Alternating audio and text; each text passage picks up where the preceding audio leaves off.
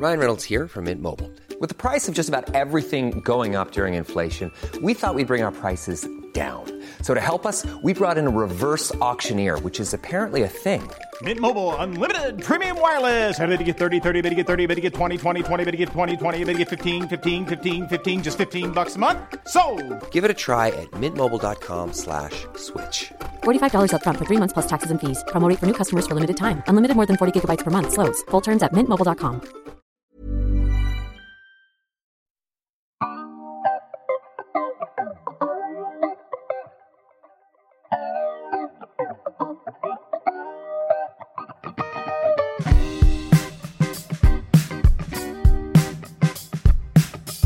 You are listening to the Beyond Terrestrial Podcast, your one-stop shop for the outstanding, the unconventional, and the downright strange. Strap in because the boys are about to take a wild ride. I'm Funk Master B, setting up that tea for the duo of Gumfoolery. Your hosts, Dan and Lee. Of course I believe in aliens. I mean, in an infinitely growing universe, why would we be the only living species? Bigfoot, Nessie, all that stuff, it's gotta be real. How are we to say that we're the only ones? It's just ignorant. I think aliens are not only from other planets, but they're time travelers.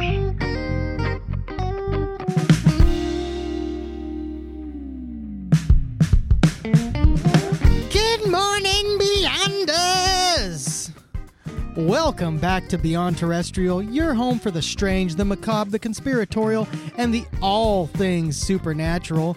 My name's Lee. I'm coming to you from the Haunted Barn Studios, and that is just outside of the Bell Witch's backyard.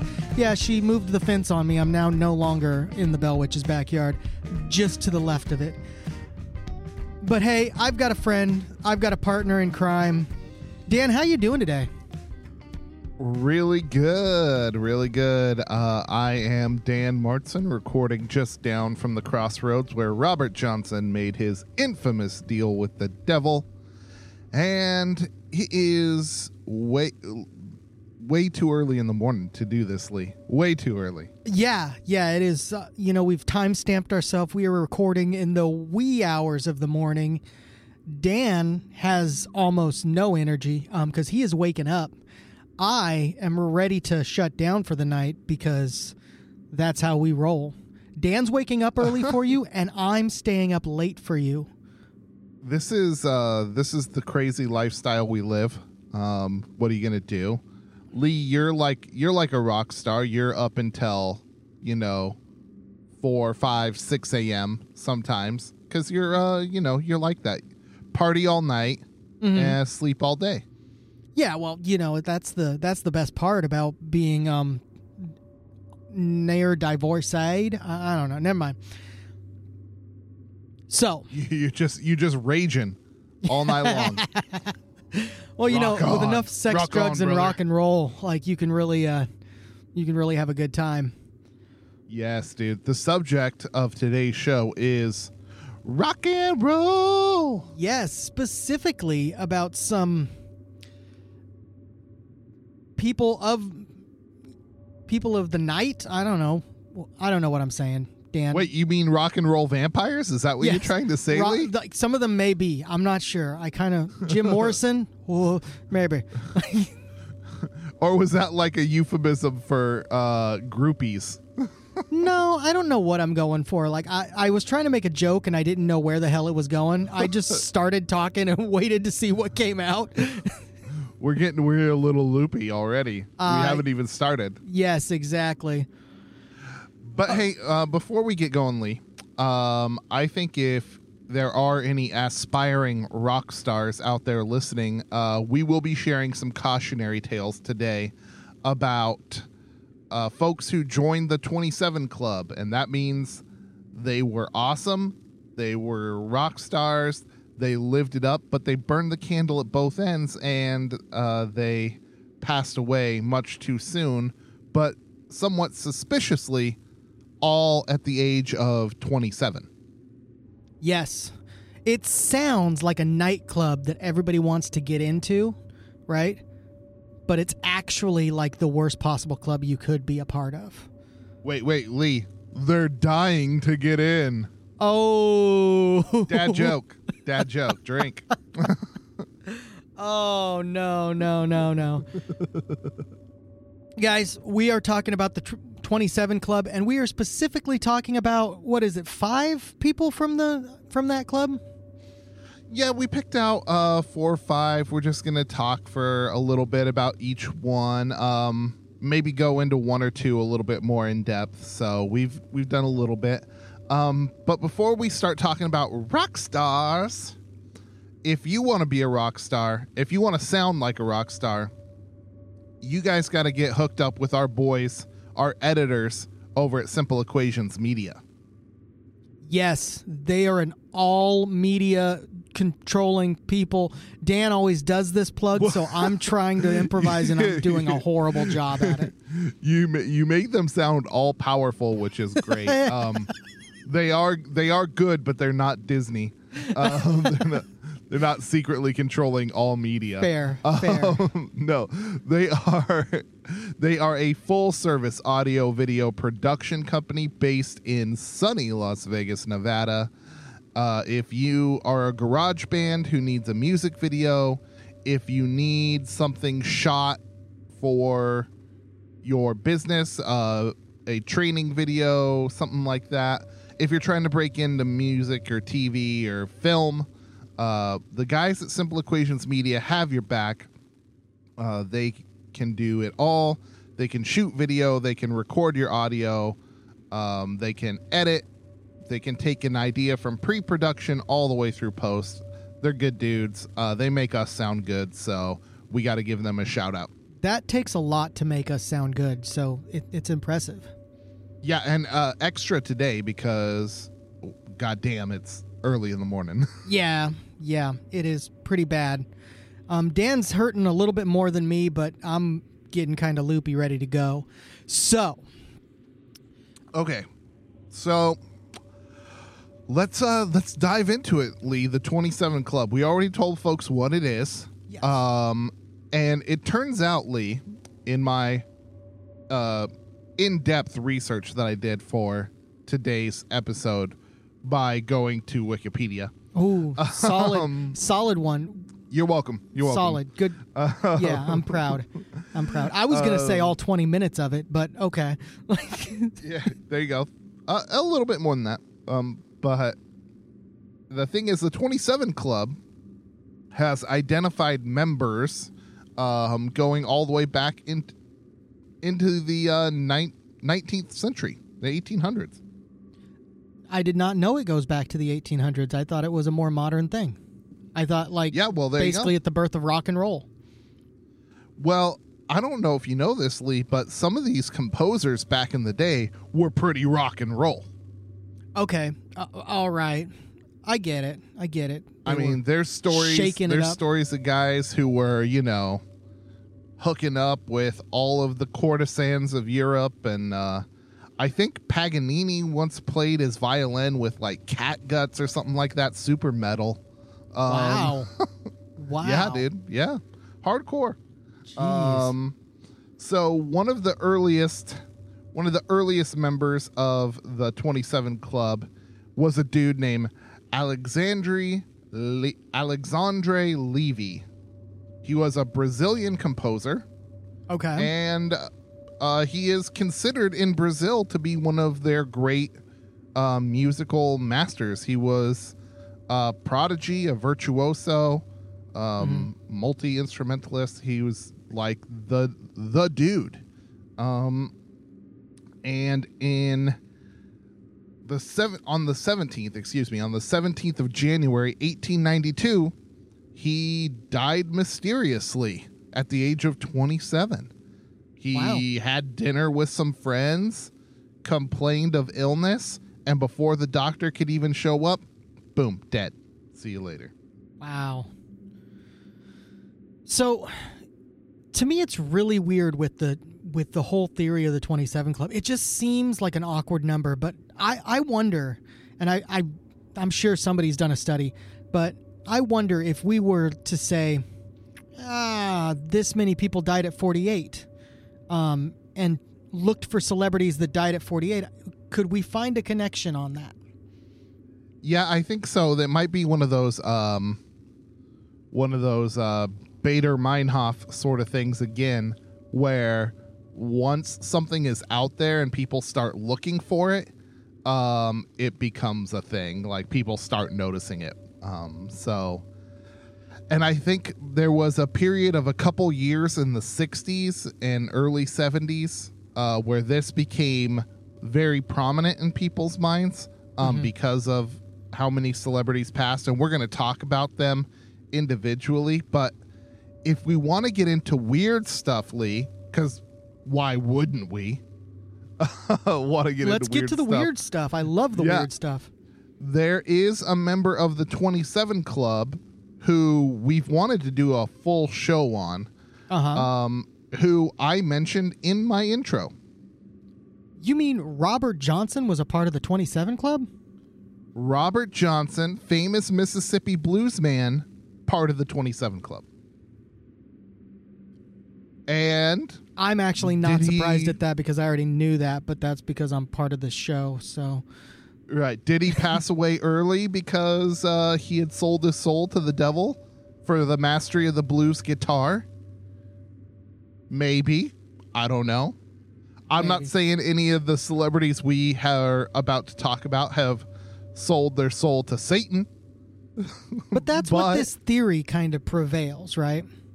They were all extremely skilled, and they all didn't make it past 27. So what are you going to do? And it turns out in some cases they have some pretty unique little connections to each other. So we will dive into the 27 Club, our selected celebrities, and how they could all be connected after we take a quick break.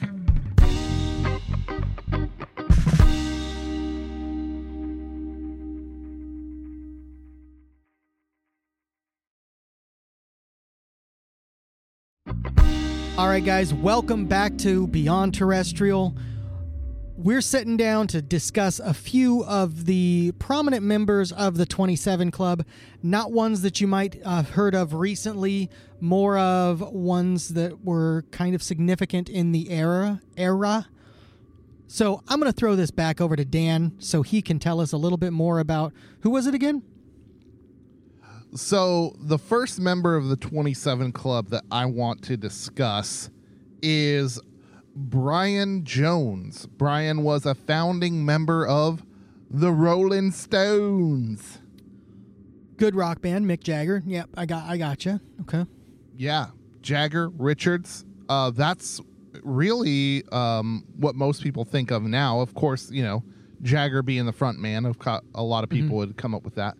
But it turns out, Lee, Brian Jones was actually the driving force behind the Stones. He recruited Mick Jagger for the band. Oh, wow.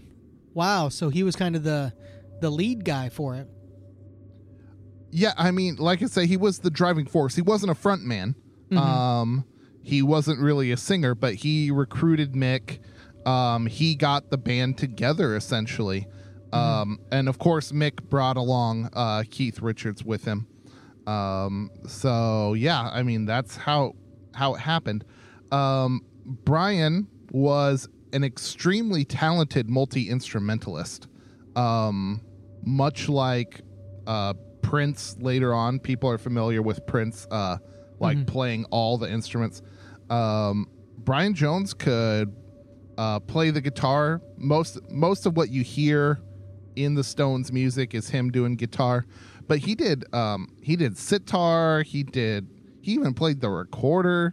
Like he played That's awesome. On the records. Like he played all kinds of stuff. He played the kazoo, the mellotron, like saxophones, clarinet. I think he was taught classically on the clarinet in school. Like just all kinds of stuff like that. He played everything. So extremely talented. His father was like a piano teacher and a doctor. Like he's from a very musical family. So there you go. I mean, he just had a ton of musical skill. He was a big fan of the blues. Okay. And if you go back and you listen to the early Stones, you can hear that influence. He named the band. Wow. So he basically was the Rolling Stones. Like he was, like I said, he was a driving force behind what became the Rolling Stones. And the story of how he named the band is kind of crazy. They got a call from like a venue owner to get booked for a gig, and he's like, okay, what are you guys called? And no, they didn't have an answer. And it just so happens they had an album like The Best of Muddy Waters or something like that that was laying on the ground, and one of the songs is like a Rolling Stone or something like that, and he picked it up and was like, that's it, or Rolling Stone Blues or something like that is the song title. He's like, we're the Rolling Stones. Nice. So, and it was for a while Rolling Stones without the G, but the G's better. I think it's better with the G. Yeah, I think it is too. Rolling Stones sounds a little too hip. It's just a little. It's honestly easier just to have it with the G. I think it's easier to remember. So some other notable like musical things that he did with the Stones, he taught Mick Jagger how to play harmonica. Oh wow. Yeah, there you go. So he kind of created the Stones guitar sound along with Keith Richards. Richards calls it the ancient art of weaving. What they would do is they'd kind of both play rhythm and lead. Okay. And they'd weave the guitars together, the different sounds. So like this was all developed with Jones, and it's part of the Stones sound today. Okay. So one of the longest lasting rock bands in the history of the world, which is crazy that the rest of them haven't died early with the rock star lifestyles they live. Yes, absolutely. Some of them, it's just like, wow, how are you still alive? Dude, okay, all right. This is not a Brian Jones story, but you know Keith Richards snorted his dad's ashes, right? Yes. With a line of coke, mixed it together. Pow. Well, yeah. He's staying close rock stars. To him. Rock stars. So yeah, like this sound is famous, and some of his musical contributions also included the guitar riff in Paint It Black. What?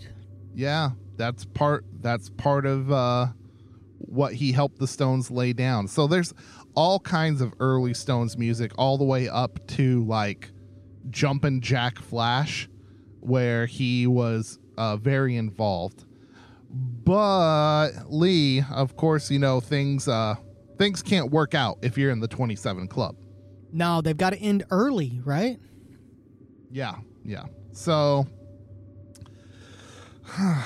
he became estranged from the band over a period of time. He was always a loner. He was always a nonconformist, even in school.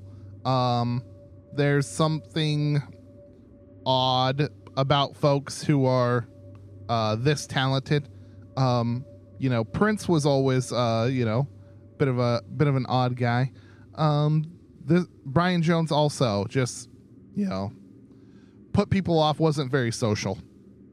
And in a group setting, it would often make him a target of ridicule.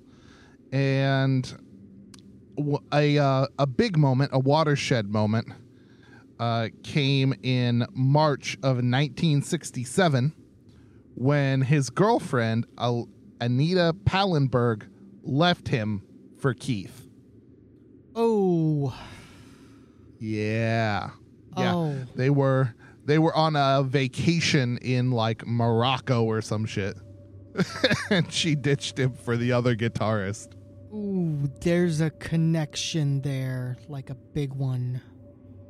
Oh, see? This is a good one. We'll circle back. So yeah, this moment in 1967 started driving Jones deeper and deeper into substance abuse, which, I mean, they were already doing. I mean, they were already getting drunk, doing drugs, right? But now he's kind of gone off the deep end a little bit. So a number of drug busts were to follow. But in March, he got dumped. In June, 1967, he had a bit of a crossover with some other members of the 27 Club. Okay. He attended the Monterey Pop Festival in Monterey, California, which was a watershed moment in the career of two other 27 clubbers. Janis Joplin, who really broke out at Monterey. Okay. And he introduced Jimi Hendrix at the Monterey Pop Festival. Oh, wow. Hendrix famously comes out, shreds. Mm-hmm. People are blown away in the United States. They've never heard what he's doing with feedback and the whammy bar on his guitar, like, just kills it. And at the end of Hendrix's set at Monterey, he pours lighter fluid over his guitar. Okay. And burns it on stage, right? And that picture of him burning that guitar at Monterey is famous. Yeah. It's either... So... Yeah. No, I get with you on that. Huge moment where Jones crosses over to these other famous 27 clubbers. Yes. So back in England, he had after Monterey, he had multiple drug busts for, possession, driving infractions. Like, he wrecked a motorcycle into a plate glass window, like all kinds of stuff. Dude was on a destructive downhill spiral, and it when it came time for the Stones to tour for their next album, which was Let It Bleed, they couldn't get a work permit to bring him to the United States. He had been busted for drugs so many times that they weren't going to allow him back in the U.S. And so this is only a couple years after Monterey. This is June 8th, 1969. The Stones kicked him out of the band. They went to his house, they got together and said, hey, we're going to keep touring. You can't come with us, so bye. Yeah. That sucks.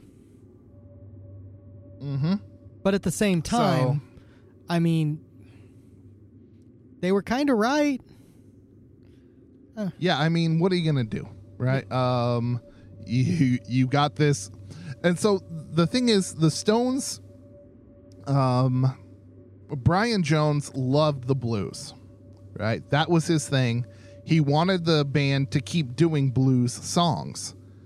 But the songwriting duo of Richards and Jagger was very lucrative. And, they own the songs, so they're not playing covers. There's actually more money in, writing your own music.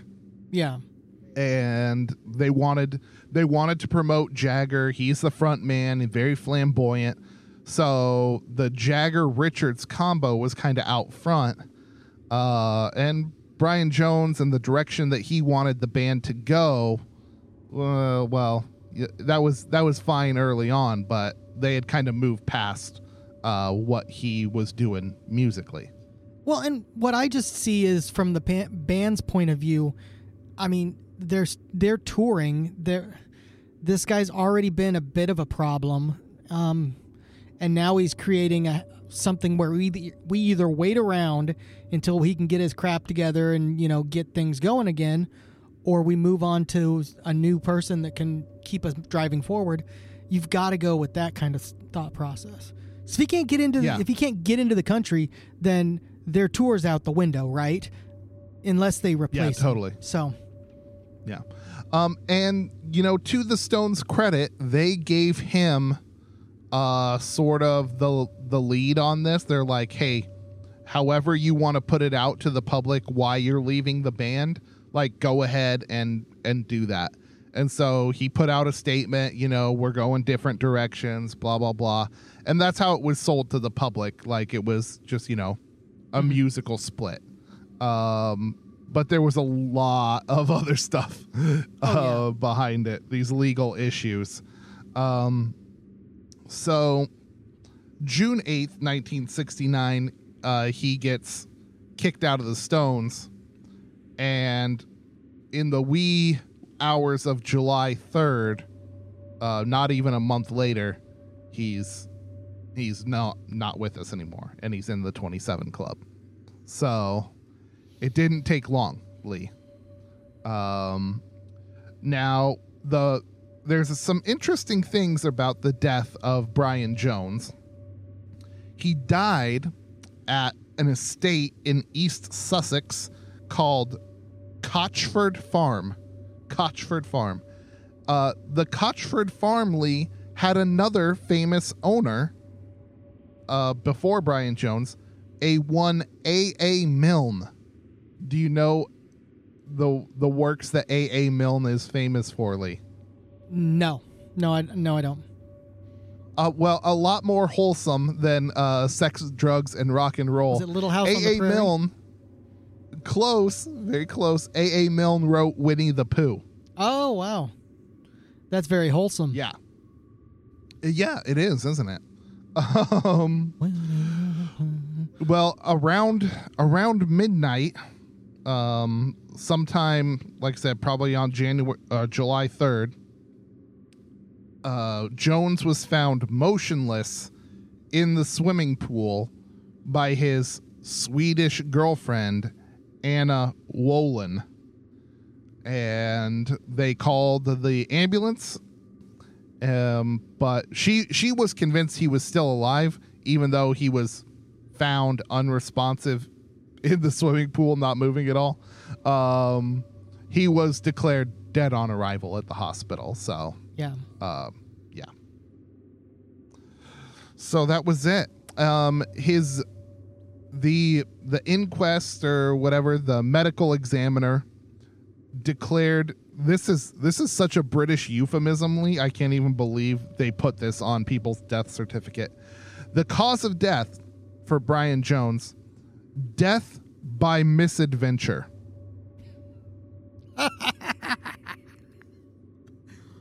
Wow. Yeah, if that's what you call getting really high and falling into a swimming pool, yeah, I guess misadventure's right. Wow, it makes it sound like, like it should be an episode of Winnie the Pooh, like the misadventures of Tigger and Piglet. Right. It sounds very, like I said, very British. What a euphemism. Yes. Oh, bother. Only the British could come up with that. Yeah, right. Oh, it was just a misadventure. Oh, wow. So, yeah, I mean, that's the story, Lee. That's what happened to poor Brian Jones and how he became a member of the 27 Club. But I would be remiss if I neglected the murder theory. Murder. So it turns out that a dude named Frank Thorogood was a builder, a contractor, who had done some work at Cochford Farm. He was paid like 18,000 pounds for all this work that he did out there at the estate. But he wanted more money from Jones. So there is a theory that he went out there trying to get like 6,000 more pounds and did the dirty deed, and Jones ended up in the pool dead.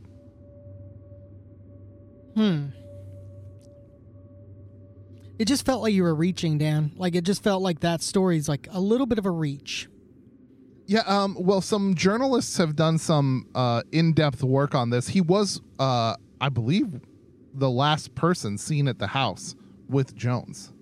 So there is some legit stuff in there. Mm-hmm. Could it ever be proven? Maybe not. The problem is the police in Sussex have gone and reviewed the case, and they're like, oh no, this is just fine. Yeah, that's right. Death by misadventure, totally. There's a theory that maybe this wasn't investigated properly at the time that it happened, and the police are covering up some of the evidence of their either A, bungling, or B, knowledge that this might have actually been a crime, and they just failed to bring the evidence forward or recognize the evidence that this was a crime. Fair. I guess that's fair. I don't know. To me, like, the story as it is like, it's easy to believe that he just got really high and fell into the pool. Like, yeah, I mean, right? You on the one hand, you're like, oh, well, maybe they did bungle it. But on the other, it just seems so obvious when you show up. Mm-hmm. This person who has a history of drug abuse, who has drugs in their system, could, take too much, drink too much, fall into the pool. Not be capable of getting himself back out. Mm-hmm. Yeah. So, on the one hand, it seems so cut and dry. On the other, you're like, oh, well, this would be a great way to cover up a crime, right? Yeah. My issue is it does imply, and I mean, I guess there is something to be said about that, like why the police would want to hide it. But my issue is you're banking on the police bumbling the investigation, right? That was the only thing there that I thought was a little strange. Because, I mean, even currently, if they reopen an investigation in the U.S. and they find that somebody did commit murder, they can convict that person of murder.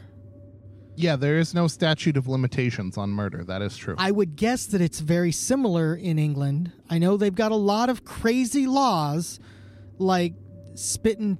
Yeah, no, and they did, like I said, they did recently review the case. It was in, oh, shoot, I didn't write that down in my notes. It was in the 2010s, like, 2015-ish sort of era. So that's kind of what I'm talking about, though. Like, even then, wouldn't they want to seek justice for the situation? Well, the problem is now, if it was bungled back in 69, this many years separated from the event, it would be very hard to prove that something happened, especially if there isn't a complete record like there should be. Oh, fair. So, all right. Anyways, Lee, that is Brian Jones, and tendrils towards some of our other celebrities, some of our other 27 clubbers. Yes. Guys, I'm here to tell you tonight about Jimi Hendrix. Hendrix was a virtuoso at the guitar. What you said about Bob... Who was it again? I apologize. Brian Jones. Brian Jones. I almost said Bob Dylan, and I realized that I was wrong. What you said about Brian Jones, it's tenfold but specified on the guitar with Jimi Hendrix. Jimi Hendrix bursts onto the scene and changes the whole way that people play. Famous rockers actually say that they do rock for before and after Jimi Hendrix because he changed the game. Unfortunately, he liked to burn real hot. Hendrix was known to be a heavy drinker. He loved acid. Funny enough, Hendrix was the nicest person in the world. He had the most opening smile. Nobody could hate this guy. But when he got drunk, he got mean. To the point where there's assault situations between him and his girlfriends. But other drugs he really liked, particularly heroin and acid. And this got him into trouble quite a bit. There's several situations where him being into drugs got him into trouble.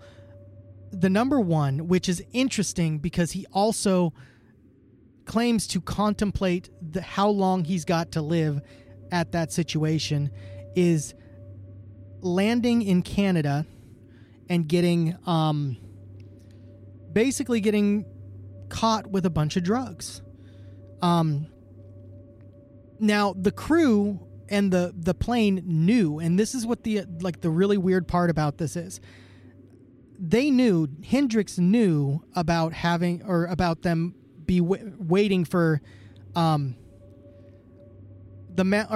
Canadian police waiting for them at the tarmac to search them for drugs. So They knew, and they went around and they told everybody, and everybody, one by one went to the bathroom, flushed their drugs, right? And it comes back around, and their manager comes back to Hendrix, and he's like, "Hey, are you straight?" Hendrix says yes. He's got nothing on him, right? They land. They get stopped. They get searched. Out of Hendrix's bag, a glass vial and basically evidence of drug paraphernalia come out. Hendrix doesn't know where that came from. He doesn't understand. He doesn't know that it came from, potentially came from the girl he was with the night before. And this comes from his autobiography, essentially. They were not autobiography, but biography. Police catch him. They're his. Honestly, he was probably just high and forgot that they were in there. Most likely scenario for me. But this bust, this is crazy. This is like how things were in the 70s, where the flight crew would just be like, "Hey guys, ditch all your drugs before we land. Thank you for flying the friendly skies." Like we're all cool here, right?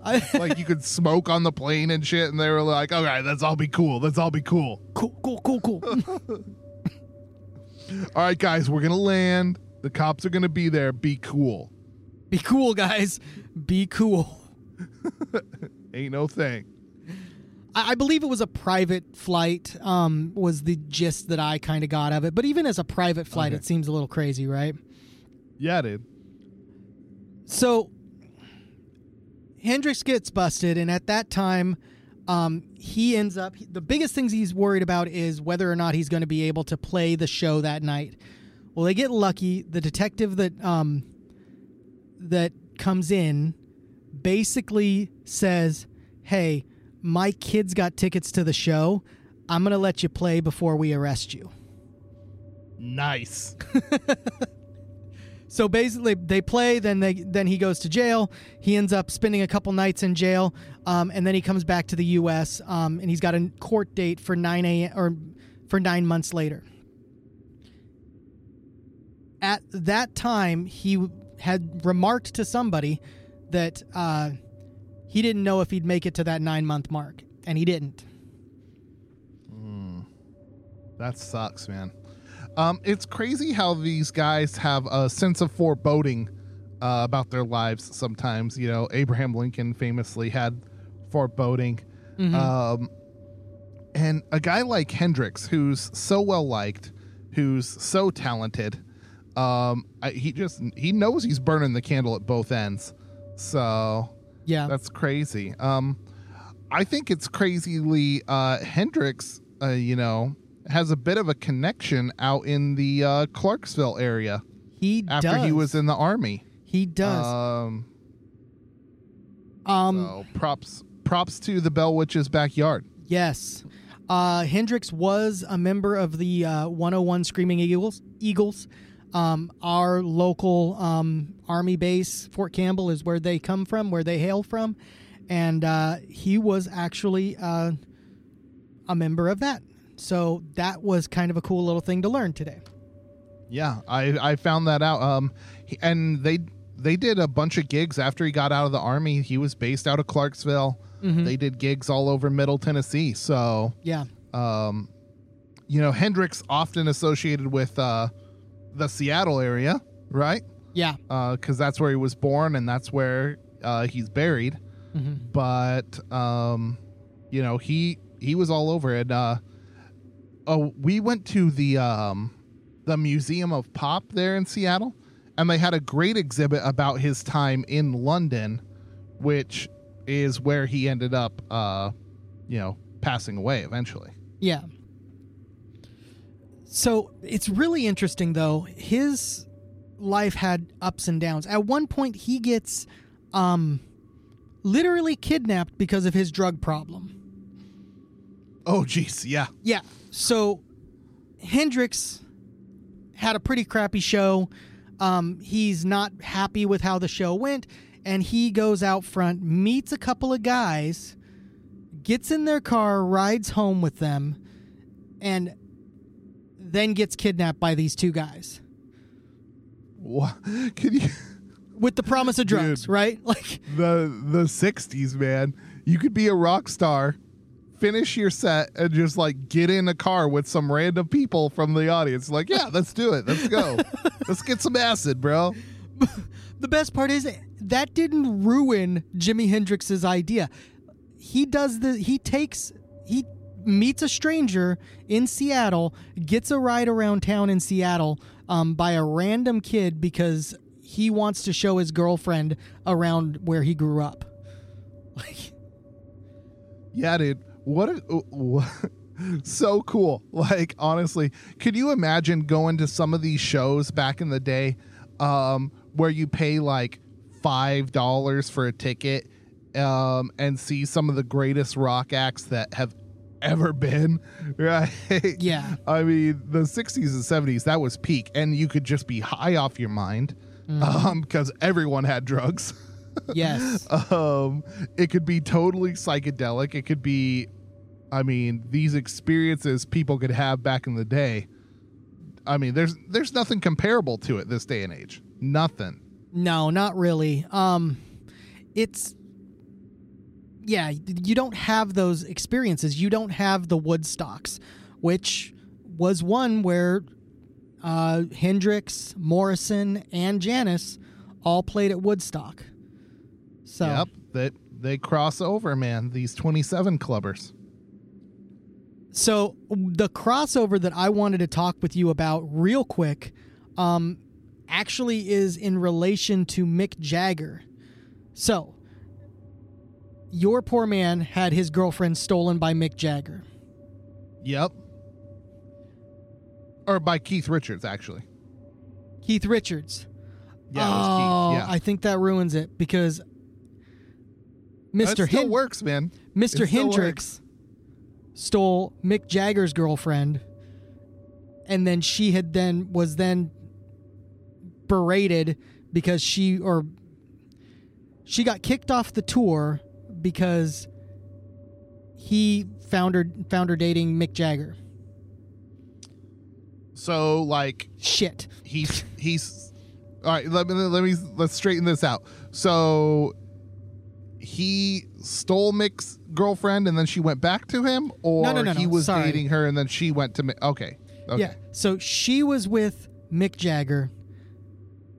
Jimi Hendrix stole her from Mick Jagger, and then Mick Jagger did something to blackball her because she was with a black man, and then like talked a whole bunch of shit about her. Ooh, rough, dude. Hey, we are finding out very much more and more in the news recently. Meghan Markle and Prince Harry. The UK still a little racist, Just a bit. just a bit.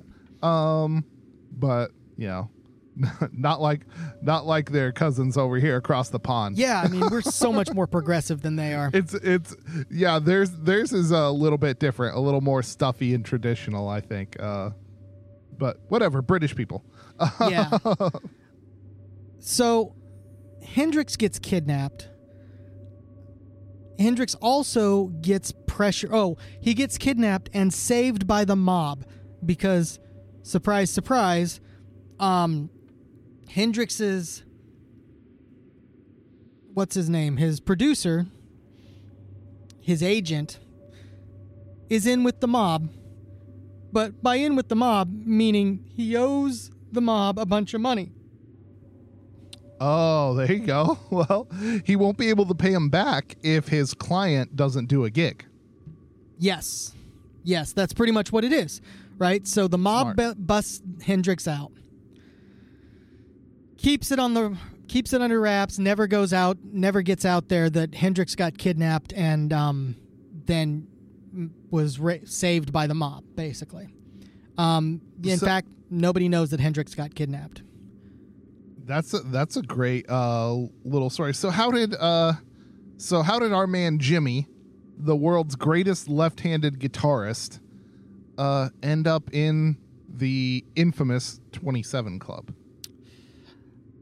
Well, it starts out with one of his girlfriends having a bunch of barbiturates to help her sleep.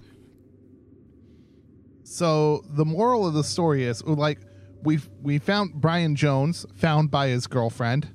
Yes. Jimi Hendrix not found by his dead. girlfriend. Oh, really? No, found by his agent. Ooh. I believe it's agent. But it wasn't the last person he was with was supposed to be the girlfriend? Yes. The girlfriend got up at like 2 a.m. and just left. So claimed to the moral not of the know story is what happened to him. Claimed to think he was don't have a girlfriend. might be a good point. Yeah. If you want to rock and roll all night and party every day, don't have a girlfriend. That might be a good idea. Might be great. Smart. So Hendrix, according to the official story, washed a bunch of barbiturates, like a small handful of barbiturates, down with some red wine. Interesting thing to note, there was red wine on Hendrix's collar and all over his clothes, in his hair. There was red wine in his mouth and throat. But guess where there wasn't any red wine? In his stomach? Yeah, there wasn't any wine in his stomach. Ooh. So, but wasn't he like vomiting? That's the official ME thing, like he asphyxiated on vomit. Yes. Or he was maybe killed by the mob because his agent had a $2 million life insurance policy on him. Right. And it sounds very fishy with this whole girlfriend too. Mm-hmm. She just happens to have all these sleeping tablets that you can take, right? Mm-hmm. And it says on there he took something like 18 times the recommended dosage. Yeah. I'm just like, It was like 9 I pills, get it. and it was like, 18 times the recommended dosage, meaning those pills were supposed to be split in half, people. Yeah, it seems a little bit like either A, just total disregard, which is possible. I mean, rock stars, or B, he didn't know really what he was taking, and maybe the girlfriend should have known, or C, she did know and let him to his death. Yeah. Well, according to the official story, the girlfriend had left the room, went to bed apparently when he took those pills. Supposedly. Supposedly. Now, there's also accusations that he may have been killed due to racist apathy by the EMTs or the paramedics, that whatever they would call themselves at that time. Oh, right, because he was still alive when he was found, but he was unresponsive, right? Yes, supposedly. So there's accusations that he was alive and awake when they left, because he supposedly was woken up by the EMTs. Possible. I mean, there's all kinds of weird medical issues that can go on, and I mean, especially in this touch and go situation. Yeah. Right. Any delay, anything overlooked. But here was the accusation, that they did not help him. All they did was wake him up and then drive him to the hospital. Not the nearest hospital. They drove on to the next hospital and supposedly didn't do anything to help him, to keep him alive. Wow. Once again, that's an interesting story, interesting accusation. Is it believable? Yeah, I mean, racism was a real thing back then. I guess it's believable.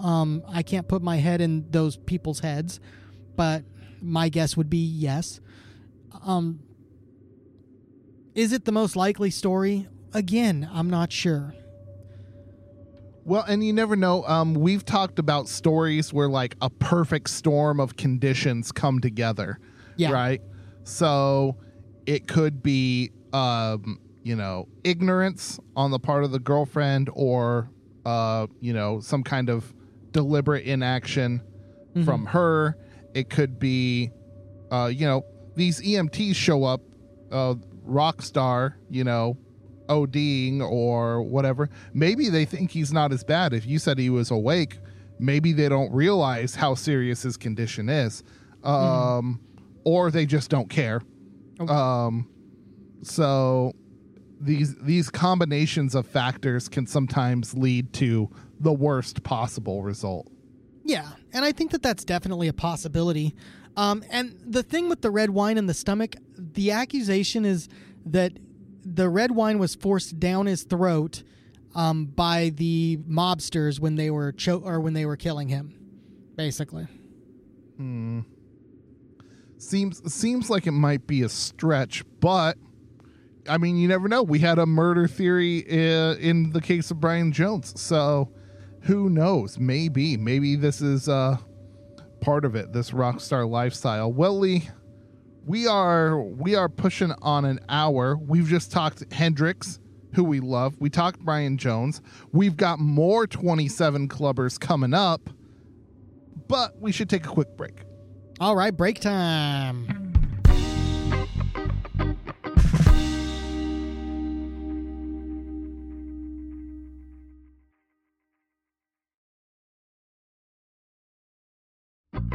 And we're back. We have been talking the 27 Club. Me and Lee each did one of our favorite 27 Clubbers. He was talking Hendrix. I was doing Brian Jones from the Stones. Some other infamous 27 Clubbers. Jimi Hendrix passed away September 18th, 1970. October 4th, 1970, he was quickly followed into the 27 Club by Ms. Janis Joplin.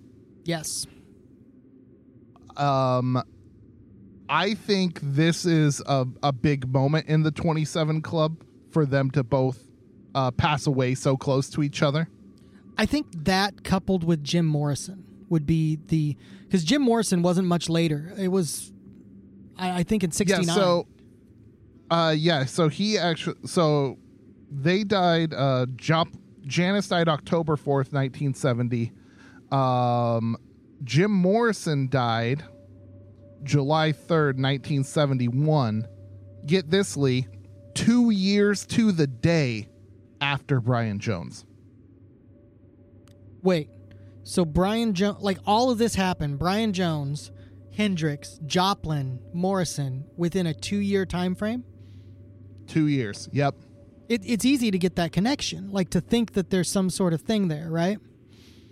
Right, and I think this is part of how the 27 Club became a thing. You just have 4 huge rockers all pass away within 2 years, all at the same age. Yeah, and seemingly, well, I don't know, maybe a little bit here and there for whether Hendrix or Joplin were bigger. I would argue Hendrix was a little bigger, but it almost seems like a progression in prominence because Morrison was the biggest one, right? Yeah, I mean he was a huge frontman. Yeah, I mean he was the Lizard King. Mm-hmm. He's on TV.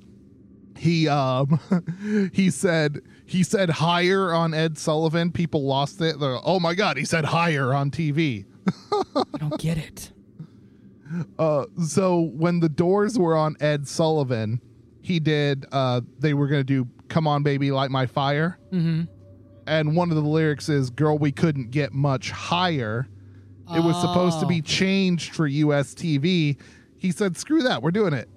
He just did it. Oh, they talked about getting high on TV. This is the 70s, so 60s and 70s. That was crazy. Fair. But yeah, I mean, Janis is a crazy case because her and Jimmy are at Monterey and both have their big breaks at the same festival, right? Yes. Her group, Big Brother and the Holding Company, got signed to their record deal after Monterey. Really? Yeah. They both were at Woodstock. I mean, huge moments. I think it was at Monterey where Janis kind of transitioned from being kind of an add-on tambourine player to actually being the front woman of the band. Yeah, well, like I said, her voice is so unique, and they really exploded onto the scene. Mm-hmm. But she wasn't originally the front person. Like she, just got. That's how they got big, was when they like put her out there in front.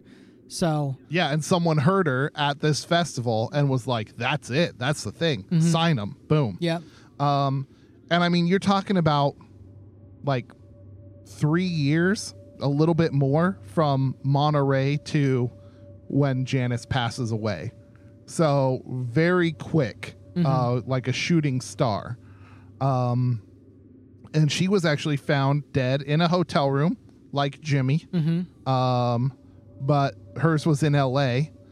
From an apparent heroin overdose. Her case is weird because people saw her like at the front desk and stuff like that of the hotel after she had allegedly taken this heroin. So most people, when they OD, you know, it's like you shoot up and then you keel over, mm-hmm. right? Because that heroin's going straight into your vein, right? It's right into your system. But there are cases where, you know, people can be up and around before it takes them. And the case of Joplin's really weird because several of the other, shall we say, customers mm-hmm. of her dealer in LA all died on the same weekend. Oh. Well, that just sounds like a bad batch. Yeah, exactly. She got some bad drugs. It was either stronger than they all anticipated, or it was cut with something that, that in fact poisoned them all, essentially. Yeah. So, her case is really tragic that way. You know, when you get into drugs, man. Yeah. That's a risk you take. And then, you know, Morrison, the Lizard King, one of the coolest guys ever to be in the 27 Club, found dead in a bathroom by his girlfriend from an apparent heroin overdose. Wow. I mean, yeah. So there you go. I mean, it's all very similar. He was actually in Paris, France. That's interesting. So, his girlfriend Pamela Courson, Courson, I think Courson, found him dead there in Paris. His grave's still in Paris. Oh wow. Yeah, Morrison's grave's over there. It is visited very often by tourists and that sort of thing. So it is a pilgrimage site for fans of the Doors. Mm-hmm. But his girlfriend, get this, Lee, who found Jim Morrison dead, passed away 3 years later at the age of 27.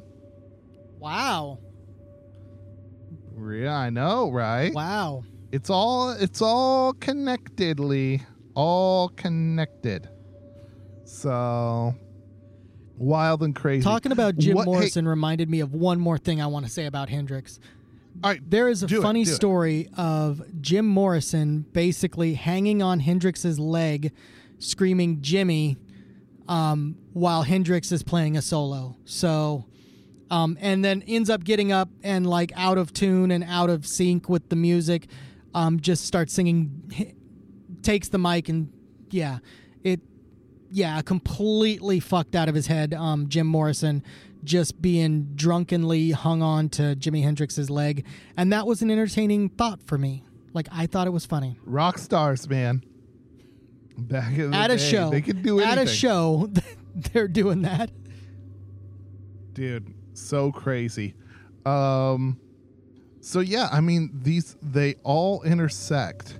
Now, when it comes to the Doors, Lee, what's one of your favorites? Do you have any? Oh, the Doors. They got the Val Kilmer movie and everything like that. I think the Doors are probably one of the most recognized. I should say Jim Morrison, one of the most recognized members of the 27 Club. Yeah. So what do you think? What's some of your favorite of their works? Dan, I kind of hate you for this one because you're going to make me sound unintellectual. Like, I play the drums and I'm a musician, but I could not name a Doors song. I like L.A. Woman. L.A. Woman gets me every time. So yeah, I mean, crazy stuff. Talk about crossovers. Jim Morrison wrote a poem for Brian Jones after he died. Oh, cool. Mm-hmm. Cool. And they dedicated shows to Brian Jones. Oh, wow. After he had passed away. So, like, it's a thing. Like, there was this crossover.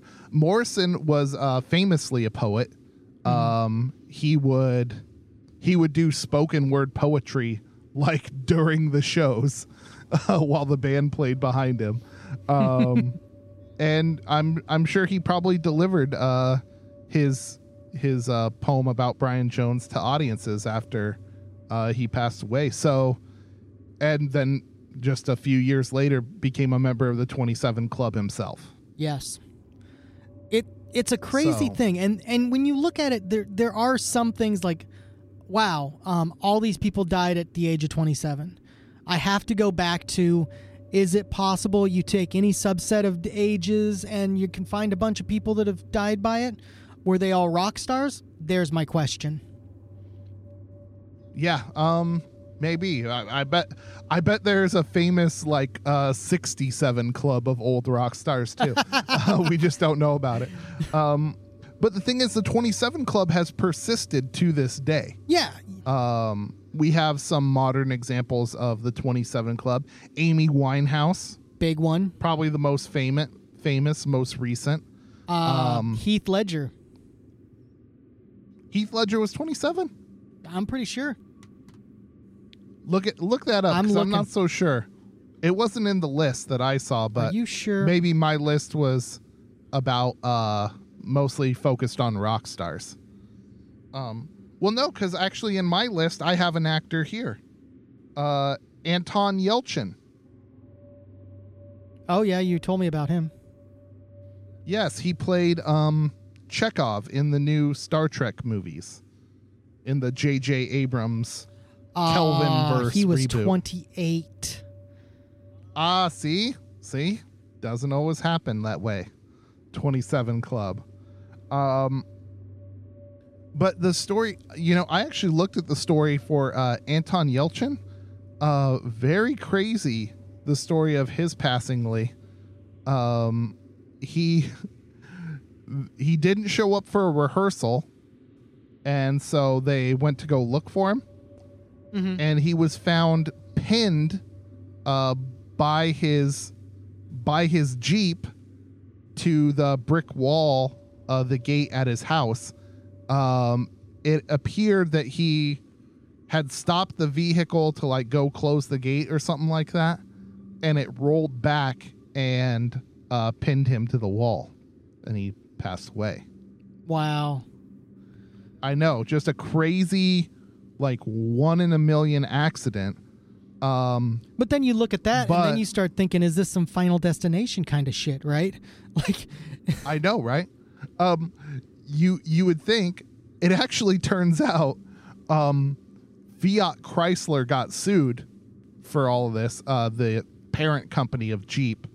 They knew that these Jeeps had rollback issues, and there was a recall on them after this incident. Oh, wow. And Yelchin's family sued the company, and they settled out of court. Wow, that's crazy. It's really crazy.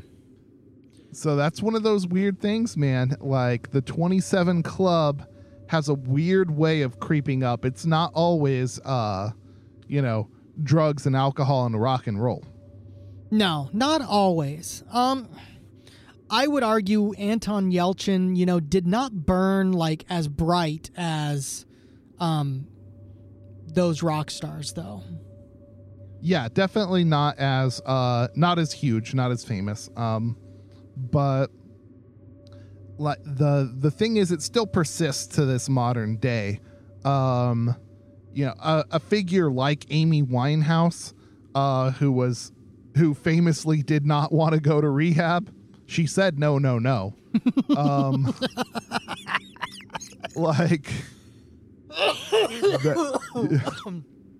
Oh. You okay over there? No, I'm dying. That made me laugh a little too hard. Oh. But no, I'm just, you can kind of see that coming. But it also pops up in, modern examples. People these days, they're not as into, heroin and acid and living that 60s rock star life. I'm sure there's a few out there who live it up, but it's just not quite the same. No, I think that it's not quite. You see the evolution of rock stars that survived out of it, and how so many of how more and more people survived longer as the rock star lifestyle is kind of morphed a little bit. You've got your people like Ozzy Osbourne that shouldn't be alive, but yeah, right. Keith Richards, who was probably embalmed internally with all the chemicals he took in. Yes, Keith Richards. Yeah, just there are some of these ones that you're just like, wow, how did you survive?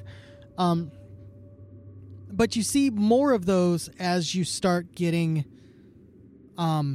later and later, right? You see more of the ones that you're like, wow, they burned bright, but they didn't die off. I don't know. Maybe I'm just crazy. Yeah, I think, like I say, times they are a-changin', right? That's a rock star line. Mm-hmm. So, and for the better, thank goodness. People know what all this stuff does and the long-term effects. Right now, you've got a whole bunch of rock stars and like the biggest thing they're into maybe is like Molly and weed, right? Not quite the same as the drugs people got in the 60s. Well, in theory, yeah. Yeah, I'm with you. Alcohol's still there, but yeah. And I guess gosh, what are some other famous rockers, pop stars? Probably one of the biggest ones that I could think of, not a member of the 27 Club, that, you know, went a little too hard, might be like Whitney Houston. Yeah, Whitney Houston went pretty hard. Yeah, not a 27 Clubber. Yeah. And then, you know, we just had Amy Winehouse. That was only a few years ago. Yeah. Could you argue that what's her name? Lindsay Lohan, maybe? Oh, but she's way older than 27 now. Oh, no, I'm not saying that she's past it.